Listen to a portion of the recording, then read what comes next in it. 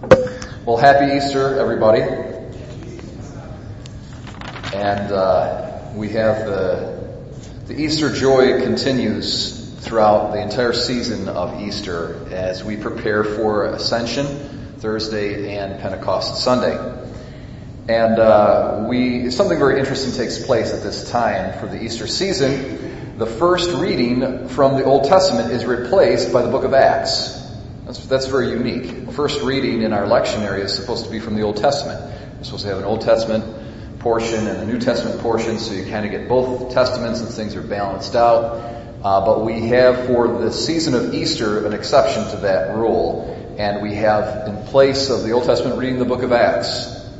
And we might want to ask ourselves, why is it after we've just celebrated the resurrection of Christ, are we listening to the book of Acts? Why is Acts such a focus?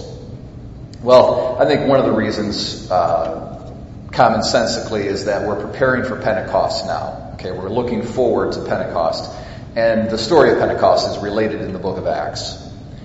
But probably at a more fundamental level, and of course related to that, is the fact that the resurrection brought into the world a grace that needed to be distributed throughout the entire world on the part of Christians. Christians and the disciples of Jesus needed to be the ones to spread the grace of the resurrection throughout the world. And so, in a certain sense, Jesus has done his job. Now he's going to ascend to the Father. And going far away, he actually comes near to us in the gift of the Holy Spirit. And it's through the power of the Holy Spirit that Christians are enabled to testify and to be witnesses to the resurrection of Jesus Christ throughout the world. So now the ball is passed to our side of the court, so to speak. Jesus has done his job on Good Friday and on Easter Sunday, and now it's our job to take the good news of the resurrection and to bring it to the world. And we do that by the power of the Holy Spirit. And so I think it's appropriate, and I think this is the reason why the church places before us the book of Acts, because the Acts of the Apostles is a recounting of the church and the church's labors under the influence and under the inspiration of the Holy Spirit. One of the ways that the grace of the resurrection comes to us as Christians, and one of the ways that we spread it to the world, is through the sacraments, of course. And in the book of Acts today, we see the sacrament, especially of baptism. Peter says to the crowd to whom he's preaching, "Repent and be baptized, every one of you, in the name of Jesus Christ, for the forgiveness of your sins, and you will receive the gift of the Holy Spirit." And so maybe just a little catechesis on what that means. Repent and be baptized. Now we had a great opportunity at the Easter Vigil. We baptized our catechumen Chelsea Carr, and this is another element or theme of the Easter season, is baptism. Now, baptism for the adult imparts grace to the soul to the extent that the person is truly repentant or is truly contrite. So it's very interesting and important to note that God will dwell in our hearts to the extent that we have true contrition. And there's all different degrees of contrition. You can have contrition that's a little bit superficial, and then you can have really, really deep contrition. And God's indwelling will correspond to the depth of that contrition that we have. And that's true especially for the adult who's baptized. Obviously the infant, doesn't have contrition and can't act in that sense. They haven't even sinned. But I mean, their mind, obviously, and their faculties haven't developed yet to be able to have that. So the Holy Spirit dwells in them in a certain standard way, and then it moves deeper into their life to the extent that as they get older, they exercise the virtues of faith, hope, charity, and contrition if in case they do sin, so forth and so on. But it's important to know that our baptism is kind of personalized, it's individualized according to everybody's exercise of the virtues. Okay? And consequently, the indwelling of the Holy Spirit. There's degrees of intensity in a certain sense in which God is close to us.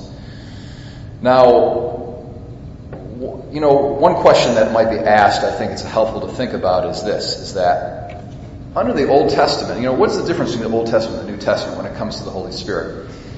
In the Old Testament, those who were in the grace of God dwelt in them. Okay? Just as much as he did for those of us in the New Testament era. So why, though, in the book of Acts, is there such an emphasis on the Holy Spirit and almost in contrast to the Old Testament? Why is the gift of the Holy Spirit indicative of the resurrection of Christianity of the New Testament era? In what sense is it? And I don't know exactly, I'm going to give you a response. It's going to be generally correct, okay, but don't quote me word for word. I would say probably 3 factors. On the one hand, the Holy Spirit for the Christian, the Holy Spirit in the New Testament era is a Trinitarian reality. St. Paul says something very beautiful in the book of Romans. He says, the Spirit of the Son dwells in our hearts, crying out, Abba, Father. The Spirit, the Son, Father. So it's got a Trinitarian dimension to it that the Old Testament people did not have. They didn't understand that. They were not, the Son had not been incarnate, and so they didn't have that kind of revelation. We have that revelation. We have the relationship of the Father, the Son, and the Holy Spirit dwelling within us as Christians in the New Testament era. It's a very beautiful and special thing. Secondly, I would say that there is a dimension, an experiential dimension to the indwelling of the Holy Spirit that people in the Old Testament did not have. So for Christians, to the degree that we exercise the virtues and really follow Christ is the degree to which we're able to, as St. Paul says, it says, the Spirit of the Son is in our hearts, crying out, Abba, Father. We have not received a spirit of slavery, but a spirit of freedom. And there is an experiential dimension where we really come into a sense that God is with us. So there's an experiential dimension to the Holy Spirit that the Old Testament people did not necessarily have. Of course, the prophets did, but in the New Testament, it's as if all Christians are prophets, or at least called to be prophets. And then third, and now this one's definitely really a certain thing, is the grace of confirmation. Okay, the grace of confirmation is especially indicative of the New Testament era. And so when we read in the book of Acts, Peter saying, repent, be baptized, you'll receive the Holy Spirit, it was understood that along with baptism goes confirmation. And we did that at this Easter vigil. We took our catechumen, we baptized her, and we confirmed her minutes after her baptism. And that was standard practice from apostolic times on, to confirm almost immediately after they were baptized. Now, the grace of confirmation is the grace of Pentecost. And it enables us to be witnesses to Jesus' resurrection throughout the whole world. It's very important for us to know that. And the Second Vatican Council really put a re-emphasis on this fact that Christians are called to Christian perfection and to be witnesses to the gospel throughout the world. So it's not just the religious and the priests, but it's all members of the church are called to witness to the resurrection of Jesus Christ. And we do that through the sacrament of confirmation. Confirmation enables us to do that. And what really especially empowers us this Easter season to be witnesses to the resurrection is the joy of Easter. There's nothing that testifies more powerfully to Jesus Christ than joy.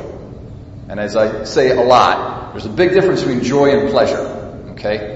Sin can have its pleasures. In the book of Hebrews it talks about the fleeting pleasures of sin.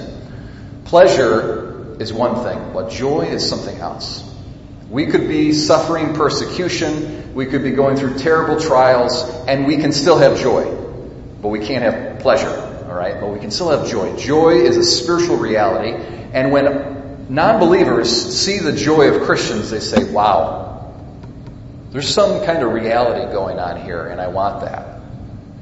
And so, my brothers and sisters, this Easter season, it's especially a reminder to let the grace of the Holy Spirit be a source of joy for us so that we might witness to the resurrection throughout the world.